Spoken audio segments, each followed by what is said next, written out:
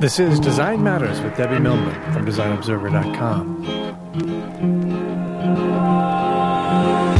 On this program, Debbie Millman talks with MailChimp's Ben Chestnut and Aarron Walter about their careers, about email marketing, and about how to create creativity. You know, when Aarron came on board, I told him why I needed him, what we needed, and I just gave him the keys. It's really getting out of the way. When companies say failure is not an option, success is no longer an option either. Here's Debbie Millman.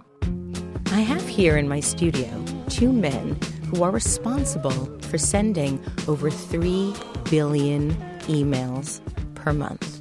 And no, they're not from Nigeria. They're from MailChimp. MailChimp helps people create, send, and track email newsletters. And as the name implies, they make it fun.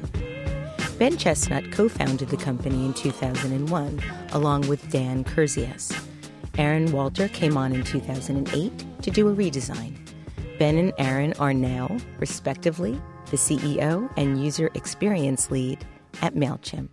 Ben and Aarron, welcome to Design Matters. Thanks so much for having us. Yeah. So, more than 3 million people and companies of all sizes in 200 countries use MailChimp to send out about 5 billion emails every month. And you love helping them do it. Really? You really like helping people send email? You know, it's more like empowering them to do it. Really? It's a self-serve app, and we love making it easy for them to do it. I'm not in there pushing the send button or anything. But you still get great joy out of knowing that this is happening. Oh, yeah. To watch a small business make money. So I want to give you some stats. Now, because people are sending email as we speak, these are probably not in real-time accurate statistics, but from like over the weekend, let's say, these are accurate. 34,796,235,769 emails sent to date. 270 million email addresses in the MailChimp system. You send about 95,332,152 emails a day. You get 6,000 new customers a day. You have 15,445,000 campaigns. And you state that MailChimp is self-funded, profitable, and slowly taking over the world. First of all, it doesn't seem that slow. But what do you attribute this success? The chimpanzee. Yeah, Freddie? Freddie is the reason. All right, give us all the details on how that happened. Certainly not my business acumen or anything like that. I think we're just making work fun. It's sort of this ulterior motive that we have. I'm going to ask you more about that in a minute. So let's go back in time a little bit. Let's figure out how you got here, and then we'll talk about what you're doing while you're here. So, Ben, your brother is a painter and a musician. Your sisters are in the graphic arts. Your mom is an aspiring chef. And you wanted to be a cartoonist. Right. And I understand that when you were 10 years old, you started your very first business. Your entrepreneurial DNA came out, and you started selling cartoons at school when you were 10 years old for 50 cents a piece. Right. So tell us about that. Like, first of all, what kind of cartoons were they, and what made you decide that you wanted to sell them, and how much money did you make? Very competitive pricing, by the way. Yeah, for 10-year-olds. Like I said, my business acumen, is just not there. I think I started with comic books, and then I wanted to get into 3D comic books, so I would make my own 3D goggles. Really? How do you do that? My brother always had cellophane for making radio-controlled airplanes. Of course. It's wacky. So I would always sneak in his room and steal. Huh. So you were an entrepreneur, and you were also somewhat fearless. And a thief. Yeah, that's the definition of entrepreneur, I think. So Ben, can you describe some of the comics that you created? It was a really, really lame superhero that I called No Face, and it's because I couldn't draw his face. Basically, it was really lame. Did you draw the rest of his body? I drew the rest. I could draw the muscles, the arm, the limbs, just not the face. I Faces hadn't are taken hard to art draw. class yet. Yeah. I think that's why the happy face is so popular. Right. Ben, your dad gave you your first computer. What kind of a computer was it? Oh, that would have been a Commodore 64. And it was at this point in your life that you thought you wanted to be an engineer, right? Yeah, to play with computers. Right. But you ended up going to Georgia Tech and studied physics. I couldn't get into Georgia Tech because I think I doodled too You were much in making too many class. cartoons, counting your money. So I went to University of Georgia to study physics. Then I transferred to Tech to study industrial design. But when you transferred to Tech, didn't you transfer as a physics student because it would be This is true, easier to get in? Because no one wants to join the physics school at Georgia Tech. I love that. So it changed everything. It was great. But I understand that at that time you decided that designers were really sneaky people. Why is that? It was the design director at the industrial design school. Really? So what Yeah. happened? What gave you the sense that he was sneaky? He looked at my portfolio. He said, "This is great. We want you here, but Oh, he was the one that gave you the he idea. said, why don't you come in under physics and then transfer?" No. I said, "This is awesome." That is, well, actually, you know what? That's great that he knew that you had this passion and you wanted to do something and had faith in the fact that once you started doing it, you'd be able to keep up. Bill Bullock, sneaky That's designer. awesome. Yeah. That's awesome. So when did you decide to start the Rocket Science Group? Was it immediately after college? Oh, no. I had gotten a job at Cox Interactive.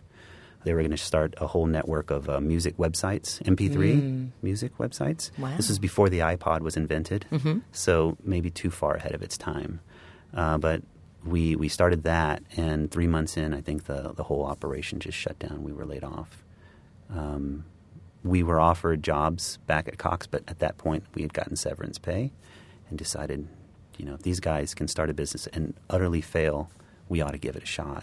And so that's when you started the Rocket Science Group. Yeah. Now, when did you decide that you wanted to focus all of your attention on this application that you designed to help people send email? We had built MailChimp on the side, and the numbers were there. It was just a lot more scalable. It was making revenue without us doing anything. So Don't you love that passive income? yes, It's so beautiful. beautiful thing. Aarron, when did you join MailChimp?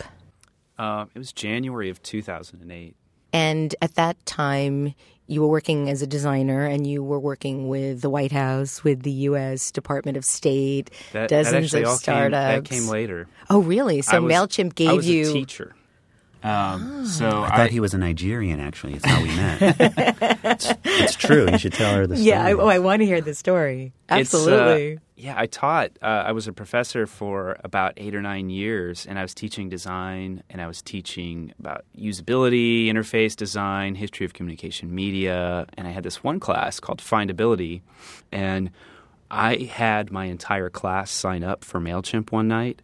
And Ben and Dan and Mark were at the office, and they're like, "Holy shit! All these people just signed up. What's going on? What's this crazy thing?" How many students did you have? It was like 30, but it was just like, Yep. all at the same time. And they had this little doorbell thing so they could see when people came to the site. So the doorbell was going bonkers, and it was my class. And this is a typical behavior of a sort of a spam run, just a bunch of spammers coming in really quick, setting up a ton of accounts. And then Did you shut them down, or we did shut you? them down hard. Wow. And Aarron reached out and said, no, we're just a class trying to learn about this stuff. And by the way, will you come and speak? Oh, he's okay. Yeah. Opportunist. I asked Ben to come in and speak, and he gave these great talks that were very grounded and lucid, and my students really enjoyed it. And he was like, "Hey, we've hired this new engineer. He's a really sharp guy. We're looking for someone who would work with him and redesign MailChimp and start from scratch." So I was always very attracted to the brand. There were other brands out there, and I could never remember their names because they all just sounded the same. But MailChimp, with this funny monkey, I could see the fingerprint of real people, even though this was before I met Ben and Dan, that there was something about that was really attractive. So getting to work on MailChimp and work on the total redesign and rewrite every line of code with our lead engineer, that was, a once-in-a-lifetime opportunity. So at the time, did the Rocket Science Group still exist with MailChimp as one of its offerings, or was it at this point that you decided this is when we're taking MailChimp big time? Yeah. We flipped the switch. We took a year to sort of wind down all client design projects so that we could focus on this. Now, I read that because you weren't originally banking on MailChimp, you felt that you could take risks with it, be funny, be very non-corporate. And those are the very things that it seems that Aarron was attracted to and the foundation of everything that you now stand for. And I understand that originally, when the company was still the Rocket Science Group, the email product that you built was originally going to be called the We Mailer. Right. Because it was small and fun. But ultimately, you decided on the name MailChimp for a very specific reason. What is that reason?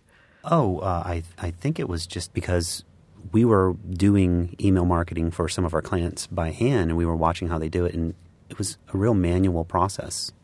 We just felt like this is work that you could hire a trained monkey to do that kind of routine work for you. We had always had this mantra or something. It was something that we always fell back on, sort of a design trick. I mean, clients, people always love monkeys. And now why not Mail Monkey? It was taken. Oh. Yeah, right. Now you're a founder-run team of 150 introverts, extroverts, right brains, left brains, and you all declare that you work hard to make products that people love to use. Why do people love to use your product? I think what we're trying to do is make them feel like it's okay to be human. Just be casual about it. That's the hardest part. If you can find a way to just write casually and be yourself, it's so much easier to write. It's just so hard to get set up to do that, to set expectations with customers when they subscribe to your newsletter, and to sort of come up with the framework for what the content is going to be. What should they expect? If you set it up so that they expect something very formal, you're just setting yourself up to write something really, really boring, and it just becomes dreadful. So let's talk a little bit about what you think people should be sending or how they should be sending. You have what you call the Email Genome Project, which scans your users and their subscribers and billions of the messages that they're sending for information that can help improve the deliverability of an email. Of all the emails that you've ever sent, what do you think the average shelf life is for a subscriber's engagement in the content? Ooh, we did a study on this, and unfortunately I don't remember what that shelf life is. I think the title of the post might have been about the half-life. The half-life. Engagement half-life. And is that something that listeners could find on the MailChimp website? Yeah. It's on the blog. But it's just a few months. Okay. Now, if they put the words, say, half-life, engagement into the search box, they should be able to find it. What happens if they put the word boredom into the search box? So if you're in MailChimp and you type boredom in the search box, it turns on asteroids mode and you can destroy the application. You just reminded me, though, when Aarron started, about a year in, it felt like he had redesigned it. It felt more professional. It felt like the business could really take off. And I was ready to strip all of the branding and rename MailChimp something else. Really? More corporate. Because it felt like we were more serious now. It was no longer a joke. And Aarron protested. Aarron and our lead engineer, Chad, just said, no, why the hell do you think we joined your company? It's because of the fun branding. You're about to take it away. What would have happened to Freddie? I don't know. He'd be alone on the streets. Who created Freddie? That would be me. Freddie is the mascot. So did you draw Freddie yourself? I did, yeah. And why doesn't Freddie ever wear pants? That would be too serious and uncomfortable. He's having a lot of fun without his pants. Don't we all? Okay, so let's talk a little bit about your culture. You have a culture that is quite unique and reminds me a little tiny bit of the Zappos culture, where it feels very familial, very customer service oriented. Fast Company covered MailChimp recently and stated that you have added a splash of mischief to a product category not known for, well, much of anything, as they put it. The company's mascot is a chimp in a mail carrier's uniform, pantless. MailChimp employees brag about office pranks on the website, and a web-enabled Nerf cannon stands guard over the office. The company's online T-shirt giveaways trigger virtual stampedes. And from the beginning, however, that approach has been more than a .com posture. The culture of giving people permission to be creative has been one of the keys to MailChimp's success. So I want to ask you both, what does it mean by giving people permission to be creative? Do you think companies prevent people from being creative? Yeah, I think they get a little too prescriptive. When Aarron came on board, I told him why I needed him, what we needed, and I just gave him the keys. I was the designer prior to that, and I didn't touch design. And I think it's really getting out of the way. I think that a lot of companies, it's not something that people actually say. The leaders say, okay, everyone go be creative. And when they do say that, it doesn't work very well. The types of things that Ben might do, like bought a bunch of MakerBots for the company and put them in different departments, and then watch to see who unboxed it first and who made the coolest stuff. And it's not tied to revenue in any way. It's creative exploration. So when you're in a studio and you try a lot of things, and you try things knowing they don't all have to be winners.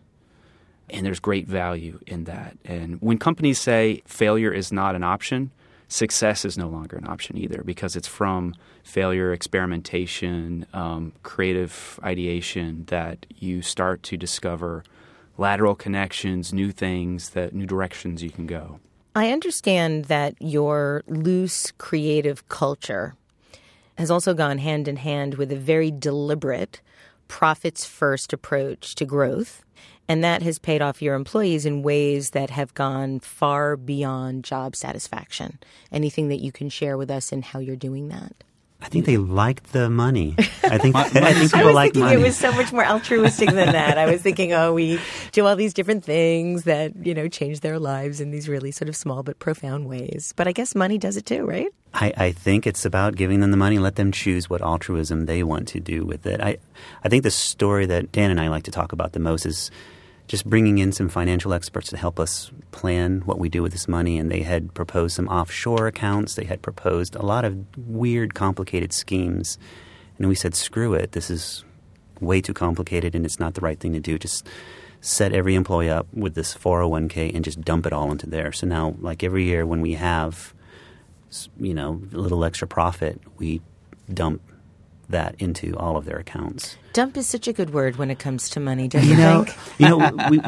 We had gotten – I had worked in a corporate setting where you had a 401k with matching, and I always felt like a carrot being dangled in front of me to buy my loyalty, and I swore I'd never do that for my company. But I love the idea of a 401k as a place to kind of dump funds. Instead of some offshore account, I'll put it in my employees' account. Let them deal with the tax consequences. It's a fun problem for them to have. So you have 5 rules for a creative culture, some of which we've already talked about. One of which is give yourself and your team permission to be creative. One of them is something that I think people would all agree. Meetings are a necessary evil, but you can avoid the conference room and make people meet in halls and so forth. Structure your company to be flexible. One really struck me as particularly fascinating, and that is to hire weird people. Not just the tattooed and pierced in the strange places kind, but people from outside your industry who would approach problems in different ways than you and your normal competitors. So talk about, if you can, an example of where that's worked particularly well at MailChimp. In our industry, email marketing is a really boring topic, and it gets incestuous. We read each other's blogs, and we're just repeating each other. On our marketing team, we have some employees who joined us from a music magazine. These are real writers who knew nothing about email marketing. And they came in, and instead of sort of repeating the same stuff about DKIM and domain authentication and deliverability, really boring junk now, they're writing wonderful case studies about customers, the kind you would read about. The case studies on the MailChimp website are fantastic. They are so inspiring and humanizing, and who knew that there could be so many stories about sending emails. Is there one specific rule that you could share with people about how to get someone to open an email that you want them to read? Don't send the email unless you have something to say. That might mean every quarter. It might mean only 3 times a year. It's when companies start to feel the need to send it every week or every day or every single month, no matter whether or not they have content. Why are there so many horrible emails being sent now? I think they're doing it backwards. I think that they think that email marketing is how you get new customers, and we take a completely opposite approach. We say, talk to your customers, love your customers. They'll spread the word and do the marketing for you. So you're sort of walking the walk and talking the talk. To use an awful, awful phrase. Right, but it right. really is. It feels like it's appropriate. Yeah. I wanted to also ask you about something, Ben, that I wrote down when I was watching your Creative Mornings talk. And you say that I always sound like an asshole when I say this. But if you're working for me and you are a creative person, it is not my job to make you happy. Really? Yeah. Why? Why not? My job is to give you compelling projects, make your brain hurt. That's what makes a creative person happy. Really? I think. That's my theory. You also say don't delegate the creativity away. Yeah. Do you feel that most founders of companies ultimately end up doing that, giving away the creativity and becoming managers? Yeah, I think business is a crafty thing. You're a craftsman, you build something, somebody finds it useful and they buy it. And that's a connection you have with the customer. There's creativity there. It's when it gets big and administration of the business gets hard. You know, you need people who are good at administration. You need masters of business administration. Aren't those people remarkable? The and they MBAs. get so much joy out of managing. Well, people focus on the B in MBA, but it's the A. They're masters of the administration of your business. Don't forget what you started the business for. You built something. When people start forgetting that passion and what they built and the customer connection, yeah, you lose it. How do you plan on keeping the customer communication as you grow and develop the company? I should say email, shouldn't I? Yeah, I guess you should. I'm staying really close to the product. I'm working with the teams, building the product, and traveling a lot to meet with customers. And what is the largest number of email recipients that you've ever sent an email to? I think that's the point of our thing is we don't know. You don't know who our top client is or anything. It's that's just nice. So everybody's equal. It's a right. democracy. Yeah. But when we email all of our customers and you have to press that button to millions, do you feel joy or dread? I feel fear. I get the cold sweats, and that's why underneath the send button it says, "This is your moment of glory." And then once you send it says, "Done and done," right? Yeah. High fives. Thank you so much, Ben and Aarron, for being on the show. Thank you for creating a wonderful, wonderful marketing tool and connection device that we lovingly call MailChimp. To learn more about MailChimp or to design your own newsletter, go to MailChimp.com. I'd like to thank you for listening. And remember, we can talk about making a difference, we can make a difference, or we can do both. I'm Debbie Millman, and I look forward to talking with you again soon. Design Matters with Debbie Millman is recorded at the Masters in Branding Studio at the School of Visual Arts in New York City. It is produced by Curtis Fox Productions. The show is published exclusively by DesignObserver.com. You can subscribe to this free podcast in the iTunes Store.